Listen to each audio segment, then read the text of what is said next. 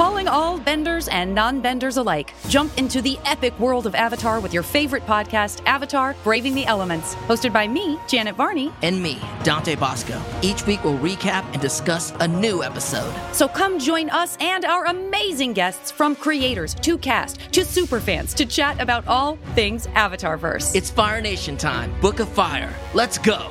Listen to Avatar: Braving the Elements wherever you get your podcasts.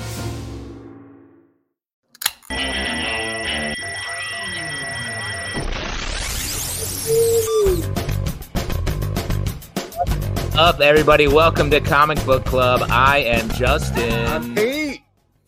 And we are here. Alex is out tonight, and so that means that the stakes just got high for the two goofs on the podcast. We are here to do it up when no one's in charge. We can run free. Yes, we can run free. I guess technically you could say that, or hide in our bunkers for the whole night. Pete, how are you doing tonight? Hey, I'm hanging in there, man. Thank you. How are you doing? Doing great. Yeah. Hold on a second. I'm having some weird technical problem already. Technical issue. Great. I'm doing great. I'm wearing the devil on my t-shirt, which is a clue to our second guest. But why don't we get things started with our first guest? I wish you would. I wish you would. You wish we would? Well, then I will. Yeah. Our first guest, friend of the show, been on here many times, taking us back to the good old days at the pit. Yeah, the live shows we used to do. Yeah, man. Technically this is live, but I mean, this is live. Believe me, I know it's live. Space. I'm on a tightrope right now, Pete. I know this is live. So our guest, he's got a great book out called "So Buttons" right now. The Kickstarter is out there, so please check it out. We'll talk about it more. Please welcome to the stage, Jonathan Baylis. Hey, welcome. Live to tape. Great. Yes. Live to tape. Yes, exactly. Welcome out. How are you, Jonathan? We bumped into each other recently, and it was great to see. Oh, wow. In real life? It's in real life, because in our other lives, when we're not doing comic booky things, we are very highly trained filmic, television-ish professionals. Yes, that's exactly right. It was crazy. Adjacent? I saw Jonathan's name on a script that I was up for a job, and I was like, could that be the same guy? And lo and behold, we didn't communicate at all through the entire process until we saw each other, or I guess you were on one Zoom when we were casting, and then on set we were like, look at us. Oh. It was funny. The guy who ran the production company, he wrote me, and he's like, hey, I saw your name on a script, and we're hiring this guy that maybe you know. And sure enough, I was like, I know that guy. That's small world. Small world. You were like, don't hire him. Don't hire him. 12 people in the industry. Yeah, it is true. It is true. But speaking of the industry, especially the film industry, let's talk about So Buttons. Sure. Yes. What would you call So Buttons? Is it like a series? How does it work? Because So this Buttons, is a comic you've had in different iterations for quite some time, right? Sure. So Buttons is a series. It's an autobiographical series in the vein of Harvey Pekar. If anyone knows Harvey Pekar and American Splendor, maybe they saw the movie American Splendor. And I come out with these like clockwork once a year, every year. And this is issue 13 that I'm kind of subtitling it Film School. Like, it's on Kickstarter as So Buttons Film School, because there's a lot of film references in there, probably because I wrote a lot of it during the pandemic and I was home just watching movies. But, and the concept is I do the writing and I find all different kinds of artists to interpret the art, and I will tailor these stories kind of based on what they can do. Like what I got on screen right now is So Swampy, and it's kind of about how my, grandmother, when I was at summer camp, sent me she knew I liked comics, sent me a bunch of comic books. They were all Archie comics, except for one Alan Moore Swamp Thing. And it like changed everything. And the guy, Tony Wolf, who drew it, I've seen him draw Swamp Thing before in some of his work. So I was like, oh, he would be perfect for it. So he did a great job there. Yeah, That's great. So you have like a sniper target on different artists that you choose for your different pieces. I do. Like, the next one that you're showing right here, right? So this one is drawn by a guy named Joe Zabel. So Joe Zabel is one of these, I want to say, he's like an old school Harvey Pekar artist. Like, he drew for Pekar 20 years ago. And I met him at a small press convention called Small Press Expo that's held in Bethesda, Maryland each year.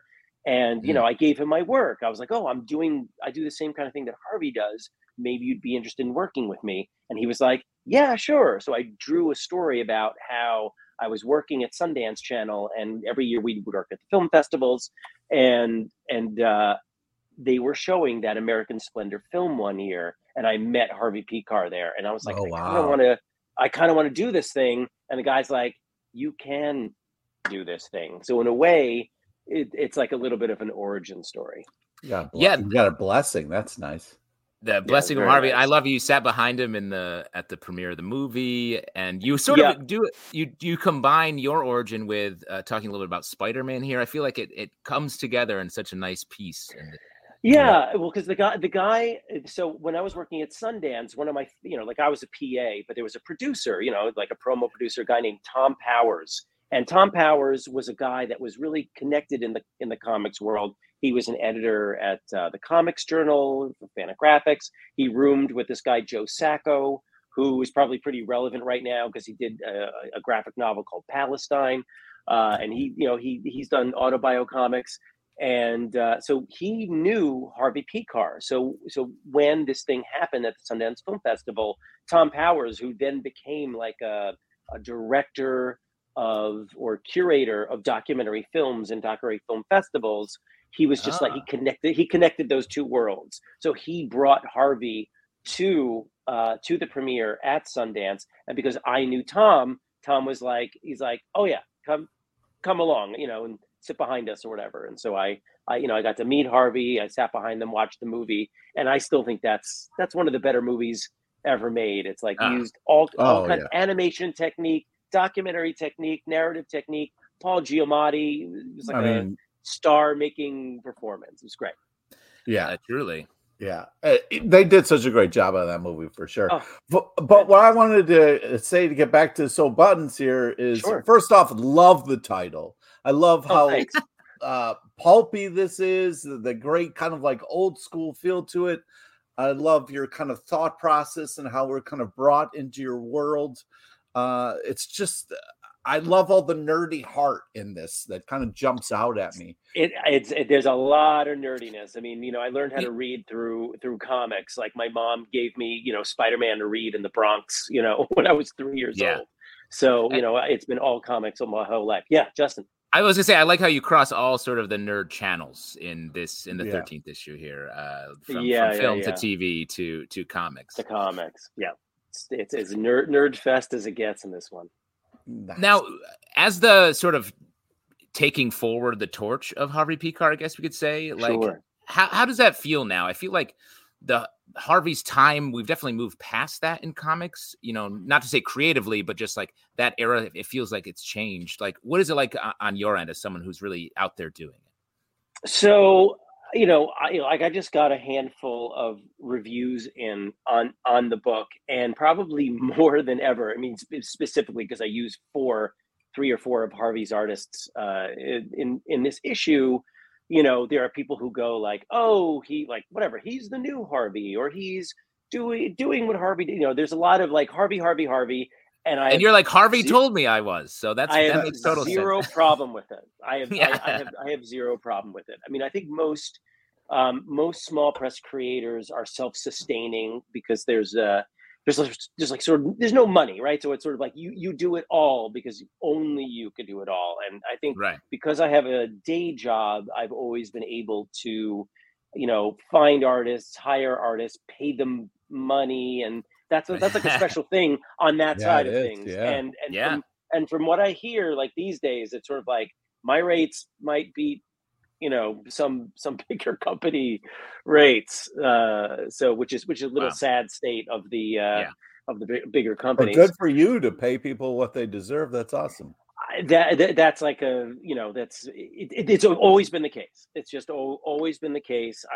All artists should be paid, and like my wife is is an artist and a performer. She's a comedian. And it's like same thing. It's like be like pay the artist. That somehow everyone wants to screw the artist, but like that's who needs to be paid. Talent should be paid. It's it's worth something. Yeah. It's almost worth striking for every now and again. Depending on your industry. Sure. Yeah, no, for sure. I think the fact that a lot of strikes are going on. I mean, the thing about comics, like right now, there's a whole thing where a younger generation, they are really seeing what happened to all these older guys, and Marvel, did not support them. They don't have 401ks. They retire. Losing a limb, while Liechtenstein, whatever is stealing your work. But they want a living wage. But the flip side of that is that the living wage is hard when the sales of books are, it's like, they're like, these rates are the same as they were 20 years ago. And I go, the sales are lower than they were 20 years ago also. So it's a tough thing. You're almost better doing the Kickstarter model. Seriously. It's like, like you're going to get most of that money, and more that, like, the money that I'm getting from this Kickstarter will certainly be more than most of the small press publishers. Like, it'll be more money than Fantagraphics would give me, more money than Top Shelf would give me, than, Drawn and Quarterly would give me, for a floppy book, Right. So, then see, that's so I wouldn't have guessed that, but that's so interesting to hear. And let's talk about the Kickstarter, because you have 8 days to go. You are 8 days to go. You are well over your goal. Woo-hoo! It's true. I thank you. I put the goal for like printing the books. I was like, let me just at least print the books. So now trying to raise more money. And give little bonuses. Like, at first it was just going to be like a regular floppy, and then I was like, oh, I'm going to put spot gloss on it. So now everyone got an upgrade. So now the next goal will be like, I had a guy who's an original Garbage Pail Kids artist that I met when I was at the Topps Company.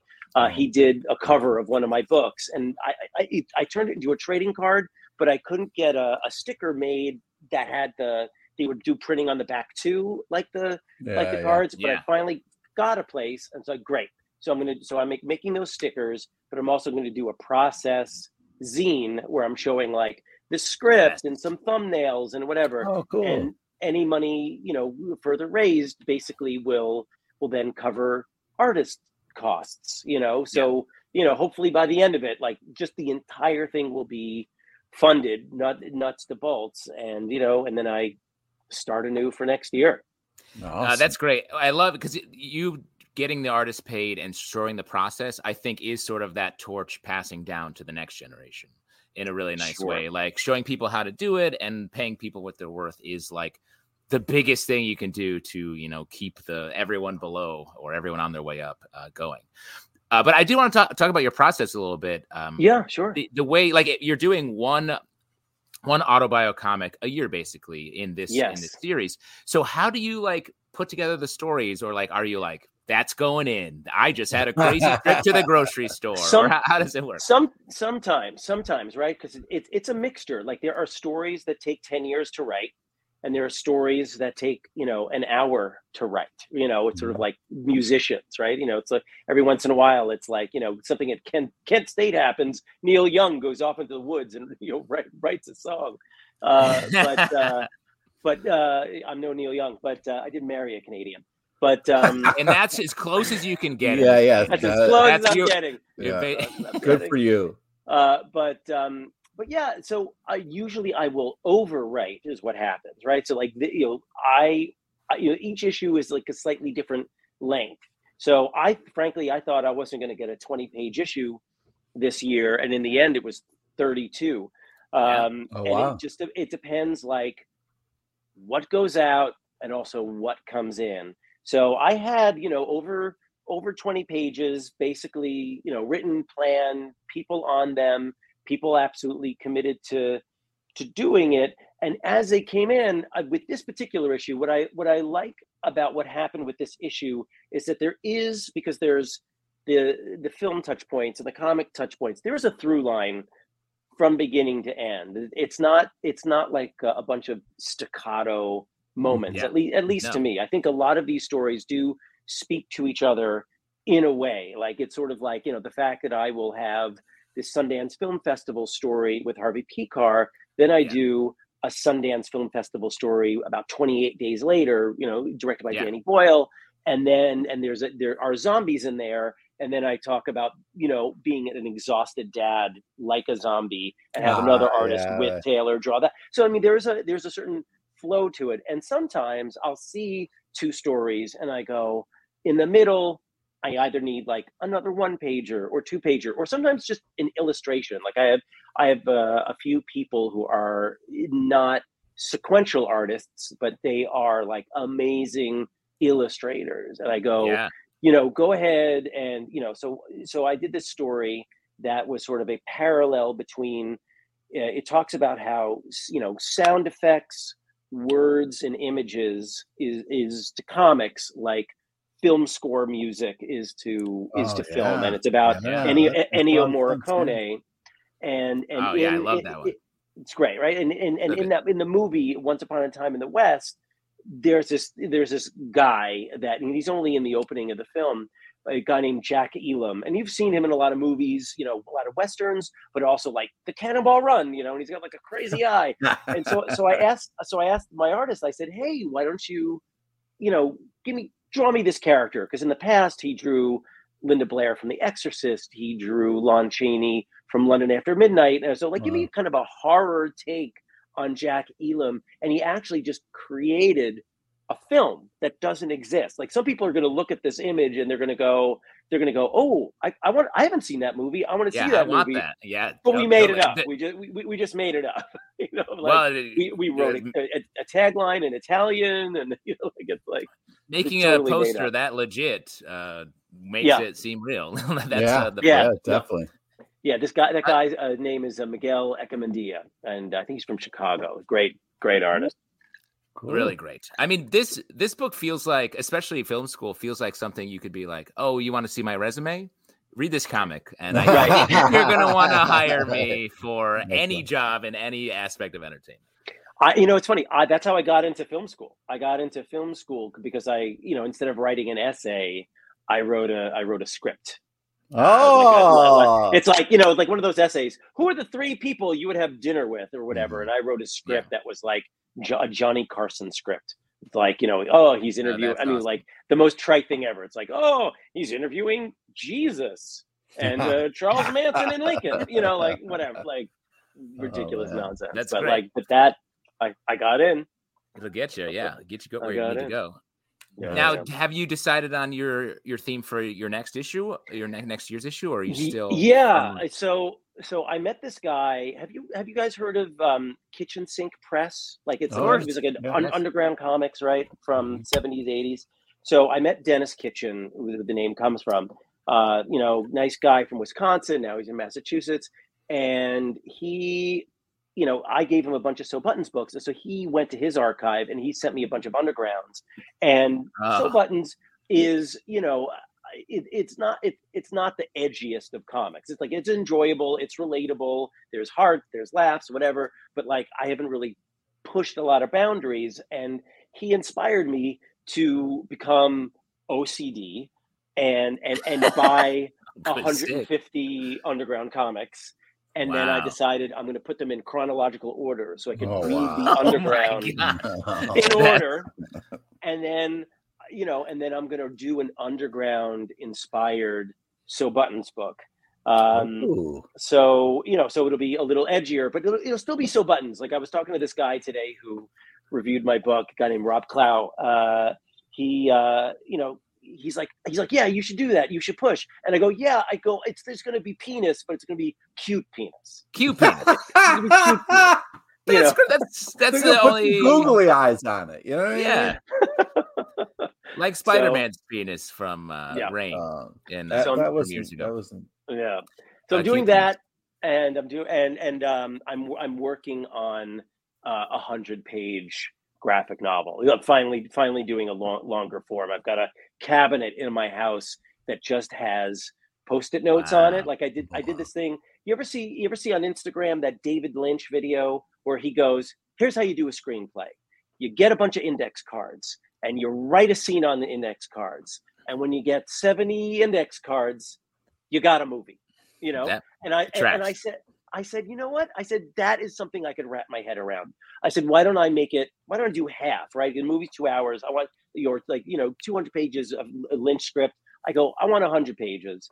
Let me do a rows of like 6 by 6, 36 Post-it notes. And when I fill those Post-it notes, I'll have a 100-page graphic novel. And I'm like 5 Post-it notes away. Wow. Ooh. And is this autobio as well, or is it something totally different? It is like it. So I found out recently, I did like Ancestry and 23andMe and found out that I'm a quarter Japanese. Ooh, a quarter? Wow. A quarter. And so I was like, well, that's crazy. He's like, I did one of them. And I was like, that's crazy. Let me do a second one. And it came up with the same result.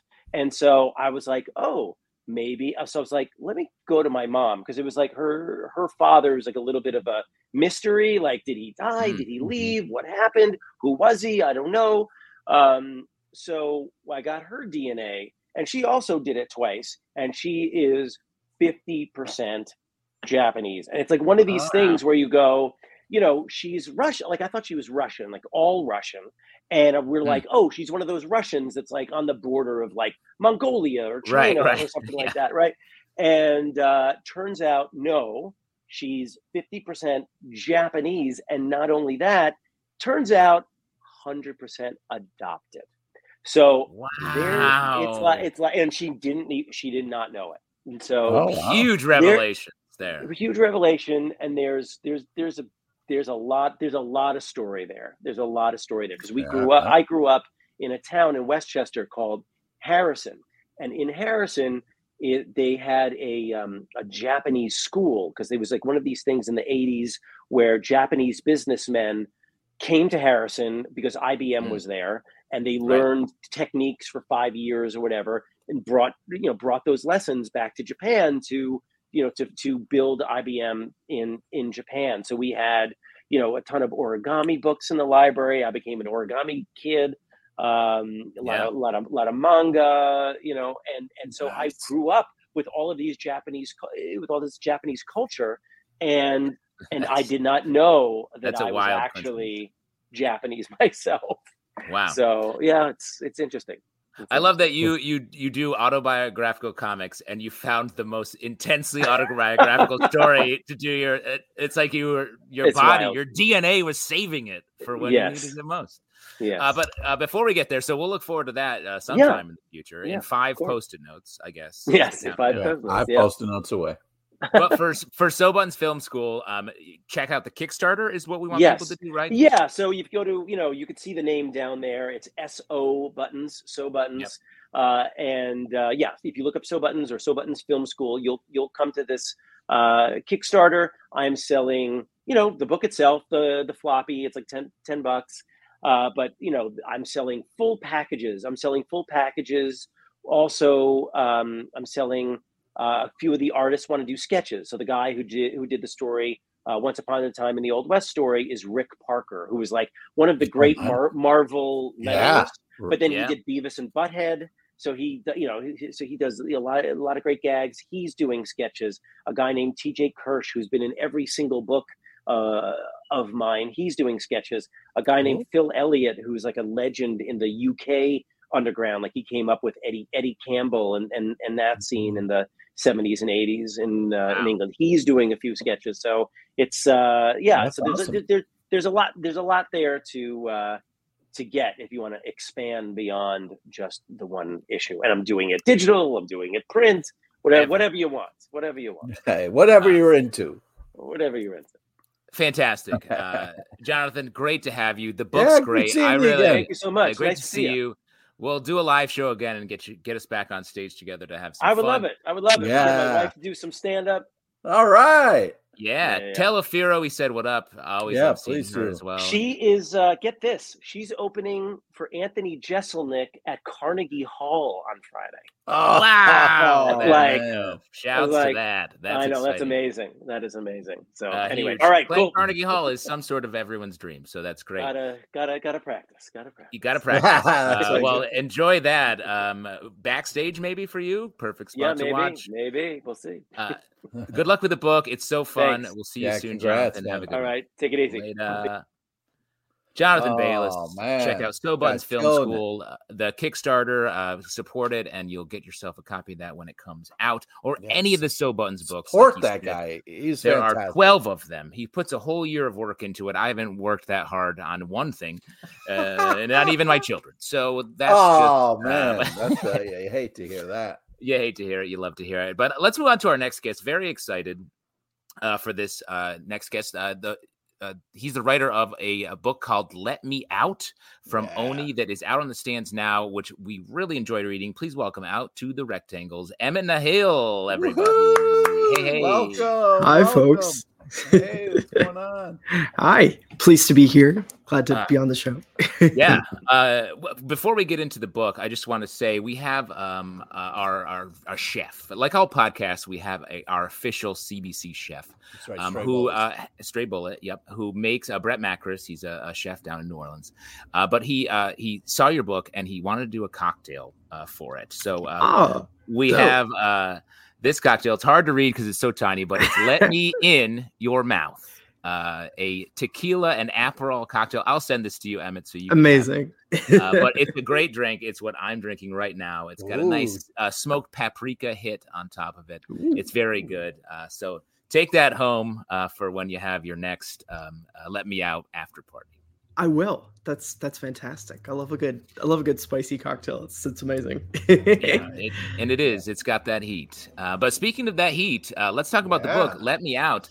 I love this. It was such a tense read, and then it opens up, and then we won't talk about. We won't spoil anything. But then it turns into an absolute melee by the end. So it's fantastic. Tell us about the book and how you came about it. Yeah. Number one, thank you so much. Appreciate it a lot. That means a lot. So George Williams is the artist and illustrator on the project in general. I just do the writing part. But basically that's a lot of it though. It's enough. Let's put it that way. Yeah, that's a good way of saying it. Yeah. So we first basically got connected over the website formerly known as twitter.com. So we had been following each other. I had been coming up with the idea just generally for a satanic panic, queer take on the satanic panic, basically. Yeah. And I ended up sort of reaching out to George. We ended up hooking up and getting connected on what we wanted the book to be, which was awesome. And that collaboration sort of took off from there, really. We ended up working together, pulling up some sample pages, and it was a really easy collaboration with him. It was just it was the easiest collaboration with an artist that I've had in a long time. Wow. We have a very similar, I guess, ethos and sense of tastes, I guess, artistically. And so we ended up running the Kickstarter, what funded successfully for the Kickstarter itself, and then Oni Press reached out to publish the print version of the book. Which was they reached out to you? That's so nice. Yeah, it was great. We chatted with them a little bit before the Kickstarter. My agent was involved in the whole process in general. And initially they'd said, maybe not. But afterwards they were like, yes, absolutely. We know that there's an audience for this book and we'd love to be the ones to bring it to print, which was pretty dope to hear. Yeah, that's so definitely. Cool. Yeah. I just wanted to say, I really love this. I love the character designs, the art style, the way it kind of pulls you into the story, but also just the pace, the action, all that it encompasses. It really puts you on just such an amazing journey. And sometimes when you go into comics, you're like, is all this time going to be worth the payoff? And you really stick the landing. I'm so impressed overall with the package and the kind of the experience that you're giving the reader. Talk to us a little bit about your process, how you kind of work that all out. And did you start from the end first, or how did it all go down? Yeah. So this is my first full-length graphic novel. It's not my first comic project. I also work in, private, I work as a game developer as well. My day job basically. And I'm a narrative designer for games in there as well. So I do a lot of writing generally. This wasn't like my first venture. I think it's interesting to hear about the game development, because it does, like, I feel like you move into a boss level phase at the end of it. Yeah, definitely. in a great, like, progressive way. So yeah, I'm glad that's kind of the sensation, because I really wanted it to be a very like pacey experience and have that sort of slow build, and then towards the end have like something. It definitely does. Yeah. So great. So I'm glad to hear that worked. But I usually, when I'm working on projects for myself or with like only one collaborator, I tend to think of the ending scenes or the ending like motif before I really work out anything else. And I work backwards from there, not literally in terms of writing, but like, writing backwards fits with the story a little bit. Don't spoil. But yeah, so I came up with sort of the final image that was in my head, and obviously George made it like 10 times as amazing as it could have been otherwise. But that came first, and then I really built up, okay, I want to do this type of comic. What kind of characters would be in this situation? How do we get from 0 to 100 basically in reverse? Yeah. So cool.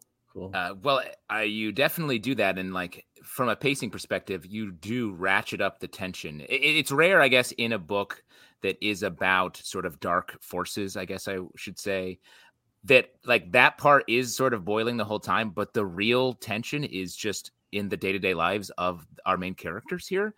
And I love that.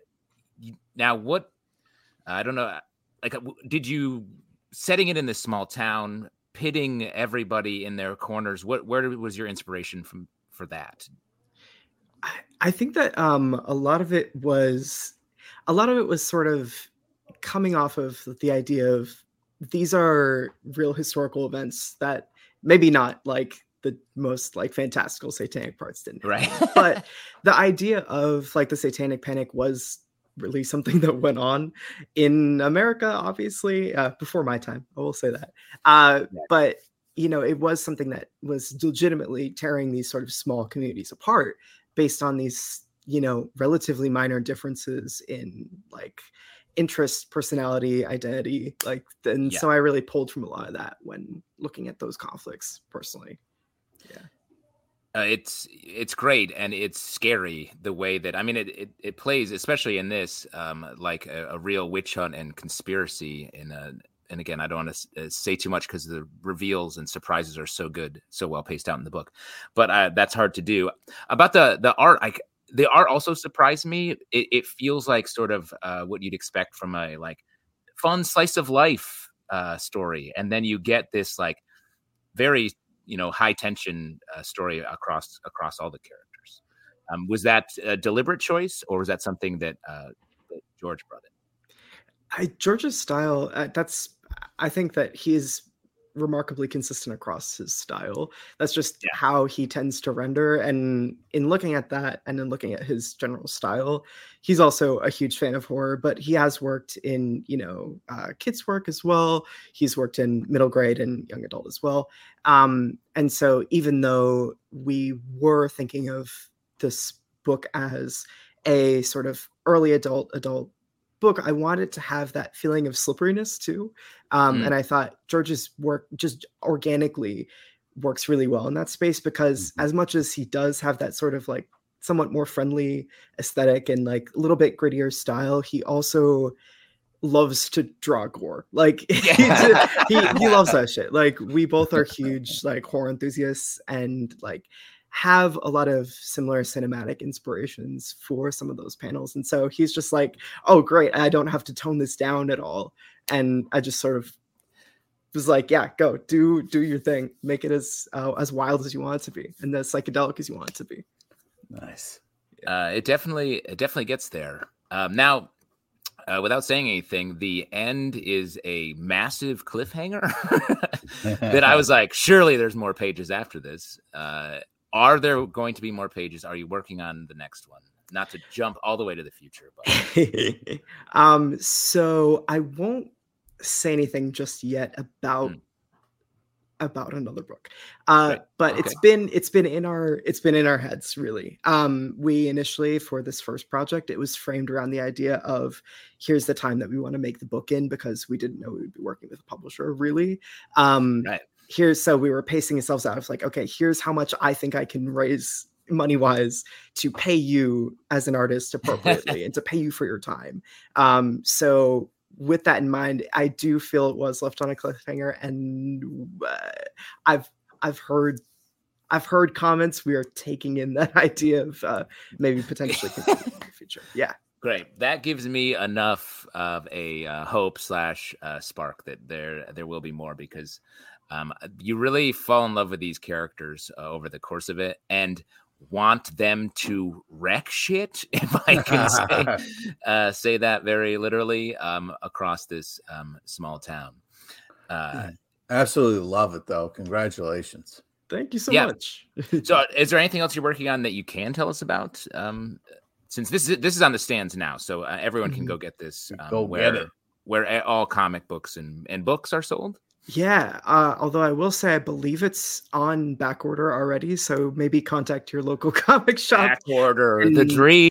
Yeah, make sure that you can get it. I know for sure it's on the Evil Empire, Amazon for sure.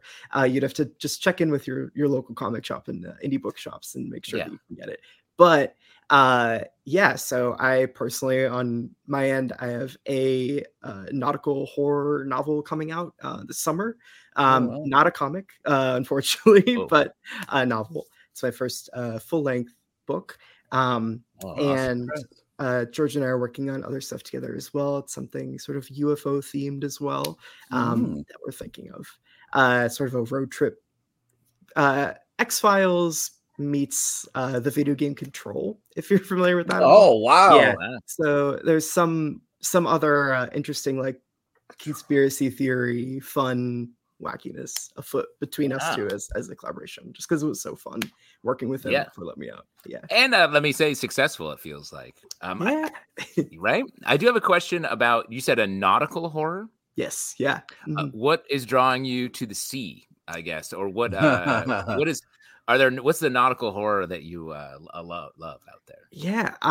So I am from Eastern Mass and have lived there pretty much my whole life. So I've always been like, I've never lived further than like 10 minutes away from the ocean. But nice. That being said, I love movies like Lighthouse and other sort of like, maybe not directly Lovecraft, but maybe Lovecraft loosely inspired type works. He's a piece of shit, and I think we can do better than that. But that's a great take. I love that take. I love Lovecraft. Not him. He sucks, but some of the vibe is good. Yeah, and so it's a nautical whaling horror about a sort of doomed whaling ship. The sailors on board pull up a man out of the stomach of a whale, and horrifying shit ensues. So that will be coming from Tenebris Press and early summer, late spring this year.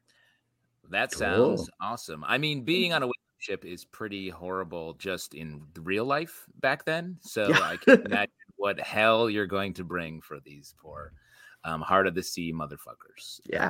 You're out there. Emmett, thank you for being here. The book is fantastic. Everybody go check it out. We'll see you soon. Come back. I know it's not a comic, but I'd like to hear you talk more about that nautical. Of course. Anytime. Thanks so much for having me, guys. Thanks for being here. Pleasure. See you soon. Bye. Emmett Nahil, everybody, with Let Me Out from Oni Press. Oh, man, it's a banger, dude. It's a banger, yes. Yeah. And very excited to of the edit. Whoops, there you are back. Whoopsie. Very excited that we may have a future sequel coming down the line. The Last Kids on Earth and their superhero alter egos are back in the latest installment of the graphic novel spin-off series, The Last Comics on Earth, Too Many Villains. Jack, June, Quint, and Dirk face their biggest challenge yet, creating the sequel to their hit graphic novel in a mad dash puzzle-filled race across Apocalyptia to stop the biggest evil plan in history. Hey, you know what the creators of Last Comics on Earth's evil plan is? Make me and my kids love these books. Seriously, my younger kid is a huge fan of both the Last Kid series and the Last Comic series. It's true. And now I'm hooked too. The whole team has created a delightful cast of characters with some fantastic kid-friendly art throughout that will appeal to readers of all ages. Buy your copy of The Last Comics on Earth in stores today. You can also visit lastkidsonearth.com to learn more. Pete, it's you and I. We're back. We're here. Hit us up. That means it's time for our favorite section because you make it up. It's time for your audience questions. So if you have a question, hit us up there in the comments. It could be a question about anything. Stanley says, talk dirt about Alex. How could we talk dirt about our guy, Alex? What would we even say on record? Because he will see this, Yeah. You know what I mean? Yeah, but we should, Stanley asked us to talk dirt about him, so we should. So, I'll kick it up. I'll start. I'll just be like, oh, man. Do you have a prepared the guy who does so much for our show, he drives me crazy, that guy. Oh, wow. He works so hard to make sure we can put out podcasts and have fun and pursue our dreams. You love him, but you're an asshole. You love him, but you're shaking your fist at him. That's right. That's beautiful. What a great friendship to be. Before we go further, though, I got to say, what you drinking, Pete? This is a classic section. Yeah. Unfortunately, I'm not drinking anything I'm proud of. I'm drinking a Michelob Ultra. Oh, sorry. Are you in a club at 3 a.m.? Is everything all right over there? Are you on a bachelor party in Vegas right now? Is that what's happening? My brother was at some charity event, and he won an auction, which was like a drink. He won like a whole bunch of drinks, so we got a bunch of Michelob Ultra. So, drinking it for free. Well, that's the only way to enjoy a drink called Ultra. I'm drinking the Stray Bullets cocktail. Let me in your mouth. It is fantastic. Very good. Stray Bullets does it again. Stray Bullies does it again. I use my grapefruit tequila that I make in-house, and it's adding a whole nother... From scratch? Yeah. It's just infuse it really quickly. Stray Bullet, while we're talking about him, has our second question. Just a quick question here. Where the fuck is Alex? Yeah. I don't know if reading of the Marvels right now. Yeah, I'd repeat blowing up. I wasn't going to be that obvious about it, but yes, he is seeing the next Marvel Cinematic Universe production, the Marvels. So we will hear his take sometime in the future. Can't wait. Looking forward to Alex seeing that movie. He's in the middle of it right now. Oh man, he's probably eating popcorn. Yeah, man, he's probably more nervous that he's not here because when you think about it. I will miss shows sometimes. Pete will miss shows sometimes. Alex, steadfast, not so much. Never misses. When in fact him not being here, he was like, "You guys okay?" I was like, "Yeah." And I got on here earlier today. I was like trying to figure out the buttons. So it's good. We're all grown up now. A lot of these questions are what happened to Alex. Yeah, where is Alex, Dad? But here is a good one. Alex eaten by a whale, says Kevin. Yeah. Highly possible. Also from Kevin, what is your best story about the person in the other rectangle? However you want to define best story. That means, Pete, your best story about me, and for me, my best story about you. Wow. Best story about Justin.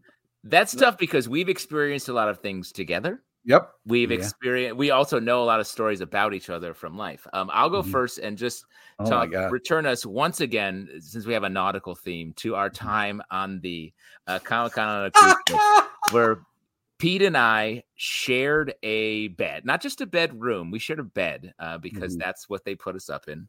Alex got his own room with his family. With his family, he got to bring his family. You have a family. I have a family, and you're married with children. That family is Pete LePage because at sea, it's you and me is what I always say. Man, we we got on the ship, and when you get on, they're like, "Do you want to do all-inclusive alcohol?" And Pete and I are like, "No, that's crazy. We're not going to drink that much." It was like $200. No, it was $300, and I was like, "Oh my god, that's so expensive." You know what I mean? Because I was thinking about when I go out in bars in New York City, but what I wasn't thinking about is I know bartenders, and there's friends, and there's buybacks, but that's not a thing. And you're not drinking all day on a ship. Yeah. We ended up hitting the same amount of money that we would have paid for the first night. The first night we blew $300. We are smart. Like, we should have taken that. Yeah. But I will say that was an absolute blast. We partied. We met a bunch of strange people. We hung out with, who did we hang out with a ton? We hung out with a lot of Baker. Was that? Who was our guy who rode along with us for someone? No, Brian Azzarello. Brian Azzarello. Yeah. It was great. Yeah, we rolled with Azzarello for a while, which was fun. Yeah. I to kind of talk about it was fun because we also met another person, and it was like the three of us wanted to go get drunk and go dancing, which was something that I don't normally do. And it was a weird kind of fun experience of like being drunk on a boat and then just kind of like howling at the moon and stuff like that, which I was like, I think it was because we were sleep deprived, and also like you're kind of eating the same food. You know what I mean? You watch like first night, it's like, oh, we got this amazing chicken. And then it's like, okay, now it's chicken parm. We're like, okay. And then now it's chicken soup. And we're like, oh, I see what's happening here. This is getting a little weird, you know? The shouts to upstate New York, Beef on Weck. They had a Beef on Weck stand. Oh, I hit that up. We ate too much of it. If we were on that ship right now, we would be dead. Because that was too much consumption across the board. It is. That's the thing about it, is it's too much. And I was like, really, I remember so crazy tired, but then I decided just to go and work out instead of sleeping, and I got real cracked out, man. Well, that sounds straight up insane. You worked out? When were you working out? Yeah, I brought my drink to the gym. And I was working out. It got weird. Yo, that's less healthy. That makes it worse. That's worse for you. That's like reverse exercise. Well, plus what? Well, you were down there doing like squats? Were you just pumping iron? Yeah, dude. I was, getting some cardio in, doing some weights. Sick. It's kind of. I've never woken up hungover and be like, what did I do last night? Oh, I got my personal best on the bench. I was at the gym. Wow, I woke up with these weights in my hand. Great. See, look, we keep surprising each other no matter what we do, where we go, and what we do. It's amazing. Get us on that ship. Let's go, Comic-Con cruise. Yeah. It only happened once. It only happened the one time, and we were there. Mm-hmm. And we were there. Next question from Pablo. What's the comic you would like to see as an animated series or anime? Great question, especially right now. We've got the Invincible series. We're doing our own podcast, Podvincible, about that show, which we're very excited to have back. Pete, what's a comic you'd like to see as an animated series or anime? Well, I think it would be cool if like HBO or something did a Concrete, because it's like a little moody and a little darker, and I think that would be a fun kind of like animated thing, but also something that's a little brighter and great that I would hope like Netflix or something would jump on is Mouse Guard. Great call. That would be a great. I think it's tailor-made for either an animated movie or just like an animated TV series, something. That's really smart. There's you ever see the animated Lord of the Rings by Ralph Bakshi? Yeah. A Mouse Guard in that style, like a classic. Oh, yeah. 80s, 70s, 80s Bakshi, like very sick. Stray Bullet coming in strong. Corrected with, Pete Yosagi. Yeah, right. I should have done a little Yojimbo for sure. Yeah. Maybe they should do like a Teenage Mutant Ninja Turtles animated thing. Yeah, you think that would be popular? That would be fun. Some sort of mutant mayhem, you know what I mean? I'm going to give it up to similarly an older comic as well, Bone, Jeff Smith's Bone. How has that not been? Give me an animated series of that. I gotta feel. I think that had been in development at different points, but never made it all the way. A couple of follow-ups on Us on the Ship and Your Jedi Married, says Stray Bullet. That is correct. And Stray Beans asked a very important question: who is the big spoon? And the answer is, of course, we're both big spoons. Dog. That's right. We are huge. Right. We're two huge spoons. Yeah, picking up soup. Pete and I are both soup spoons. Right? We say that about ourselves. Yeah, there was no cuddling. Well, I mean, we would walk home. You want to go to the bathroom first? It was the Jedi marriage was really going strong. Question. What song can you play on the stand-up bass, Justin? That's right. For the astute observer, and this is not exciting for those listening, but I have a giant styrofoam stand-up bass behind me. Styrofoam, boo. People want a real stand-up bass. You know what I mean? This is way cooler. It's so big. That looks like someone who does sketch comedy for a living. Is that for the Peanuts? Is that why you have that?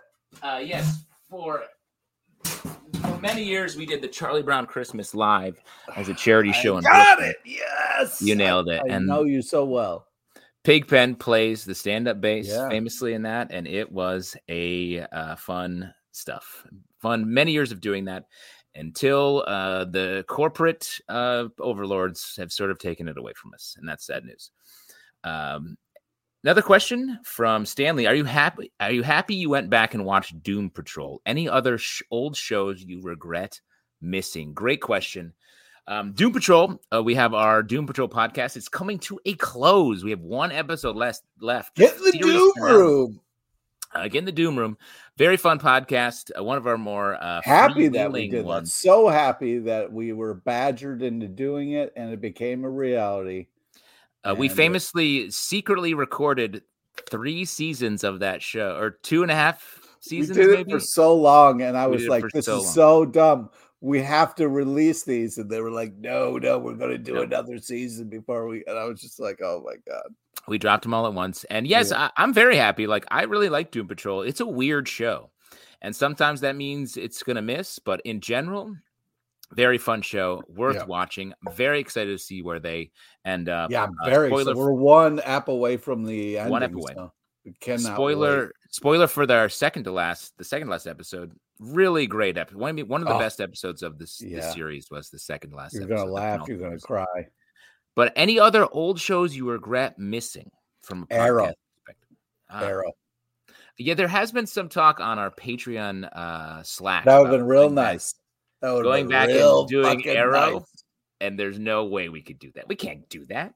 Go back and rewatch Arrow? God, what? I'd have to be in a really bad jail situation to have that be what we were doing. You know what I mean? Like fully like Man in the Iron Mask level prison. Like I'm Leo Dio. You could have just said regular prison. You didn't have to be a dick about it. You know what I mean? No, I'm talking so famous prison books are written about it. You know what I mean? Like the Count of Monte Cristo style jail. Oh, then where I can all you can watch is Arrow, and then talk about it for 30 to 40 minutes with your friends. Sounds nice. Yes, it would be lovely. But any other besides Arrow? I'm trying to think of. I mean, going back, I've been watching old episodes of MacGyver. When I have one of these TV, like the real one, not MacGruber, like the actual MacGyver. No, the actual MacGyver. I have like a Samsung TV in there. Whenever I turn it on, it's like, would you want to watch some of our fake networks that have like Baywatch on 24 hours a day? And one of them was showing MacGyver. Mm-hmm. And I watched 2 episodes. I was like, yo, this show is so weird. It's a banger, though. That show is. I mean, it went for a long time. The first episode I watched, I swear, is the inspiration for the MacGruber sketch. It's a Murdoch episode where MacGyver's tied to a missile, and Murdoch was his arch enemy they can never find his corpse. The guy that ran the Phoenix Foundation is his sort of boss, who is goes blind over the course of the series and just shows up at his place randomly. He lived on a houseboat, and his houseboat was blown up. Anyway, it's just great stuff. Sounds like MacGruber. It is. That's what I'm telling you. That episode, I think, is the inspiration for MacGruber. And I think that's it for your audience questions. Hey, all right. And now it's time to turn it over to a man who refuses to not be on the show. He's here, erstwhile earnest and consistent, Pete LePage. Let's welcome out the star of trivia for trivia. Hey, all right. Yeah, this is the part we give back to you. You need to win $25 free in the form of an online gift card to Midtown Comics. Because if you have $25, you should go to a comic book shop. That's what you should do with that money. So why not win $25 and get yourself some online comics? That sounds like a fun thing. Anyone who wants to... Pablo. We got Pablo in the comments. We got Pablo here. It's very exciting. All right, cool. So Pablo, you will type in your answers. And here we go. All right. Today's trivia is on fun comic book facts because fun facts. Because Zelda takes all the news for himself. You know he doesn't take news. And also, you're not breaking news in trivia. Alex is like talking about. I used to be the cutting edge of the news on the show. That's not true. People used to rely on me for the news. And anyone who gets their news from Pete LePage is a psychopath. All right. Today's trivia is fun comic book facts and a small nod to the legend Richard Roundtree, R.I.P. Please listen to all three options before making your selection, Pablo. Here we go. Question number 1. Berge and company are killing it on DC's The Joker, the Man Who Stopped Laughing. It is so awesome, highly recommend. Spoilers! But who gets slaughtered in the last issue? Is it A, one of the Jokers, B, not your average Joe, this guy's always on time, or C, Joe Pronto? A lot of options there. That comic came out today, so it's a fresh take. It did. So if you haven't read it today, I don't know what your deal is. It came out today. It's a great point. Strong choice. Pablo, just type in your answer to the question. Yes, Pablo is correct. It is really A. Nice. Yeah, here we go. Question number 2. How can Thor speak any language? Is it because of the blank, which is A, his willingness to learn and Duolingo, B, the all-tongue, or C, Gordon Parks? Legend. Oh, yeah. I had a case of the all-tongue for a while. Oh, did you? Yeah, you know what I mean? When you're young, you're out there dating, you have sort of a case of the all-tongue. Interesting. Wait, are you saying that Thor may have done, really committed a Duolingo in the pandemic?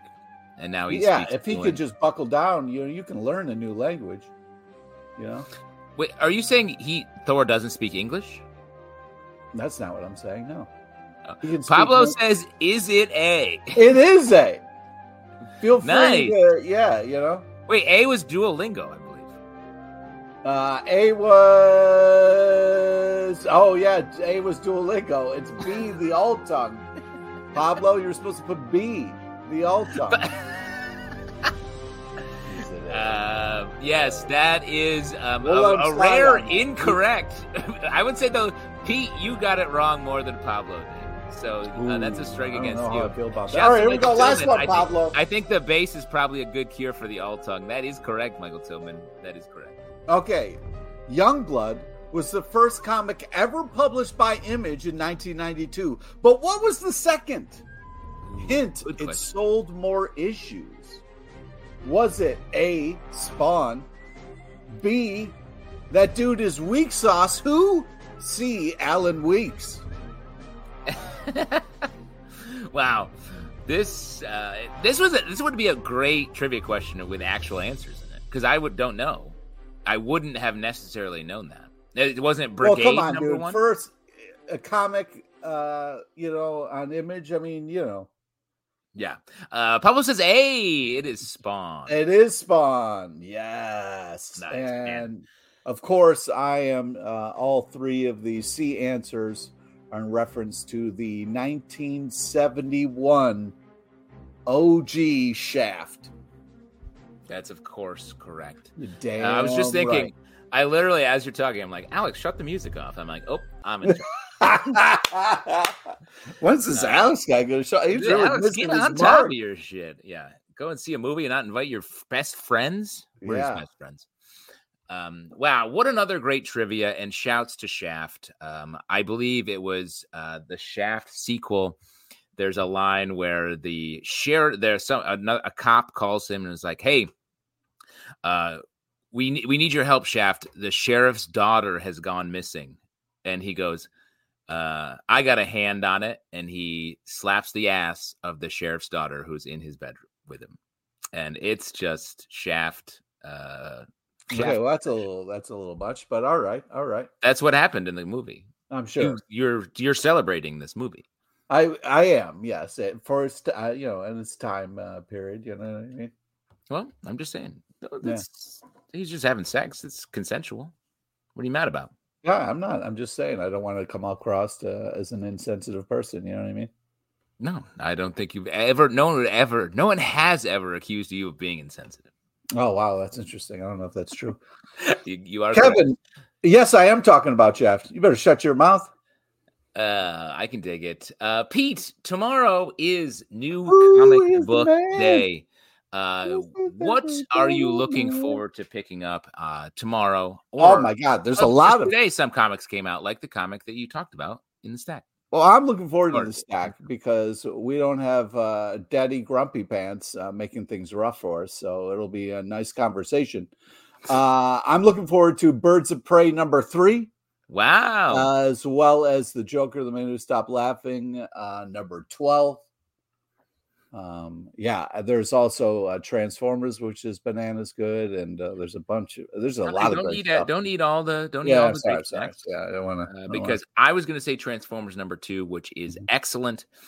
Daniel Warren Johnson just bringing in a great new take on it, writing and drawing that book, and the whole Transformers and G.I. Joe being in the same universe is a little strange, I think. But I think they're doing a decent job of making it not seem crazy. I also want to shout out House of Slaughter 19, which I really enjoyed, as well as X-Force #46.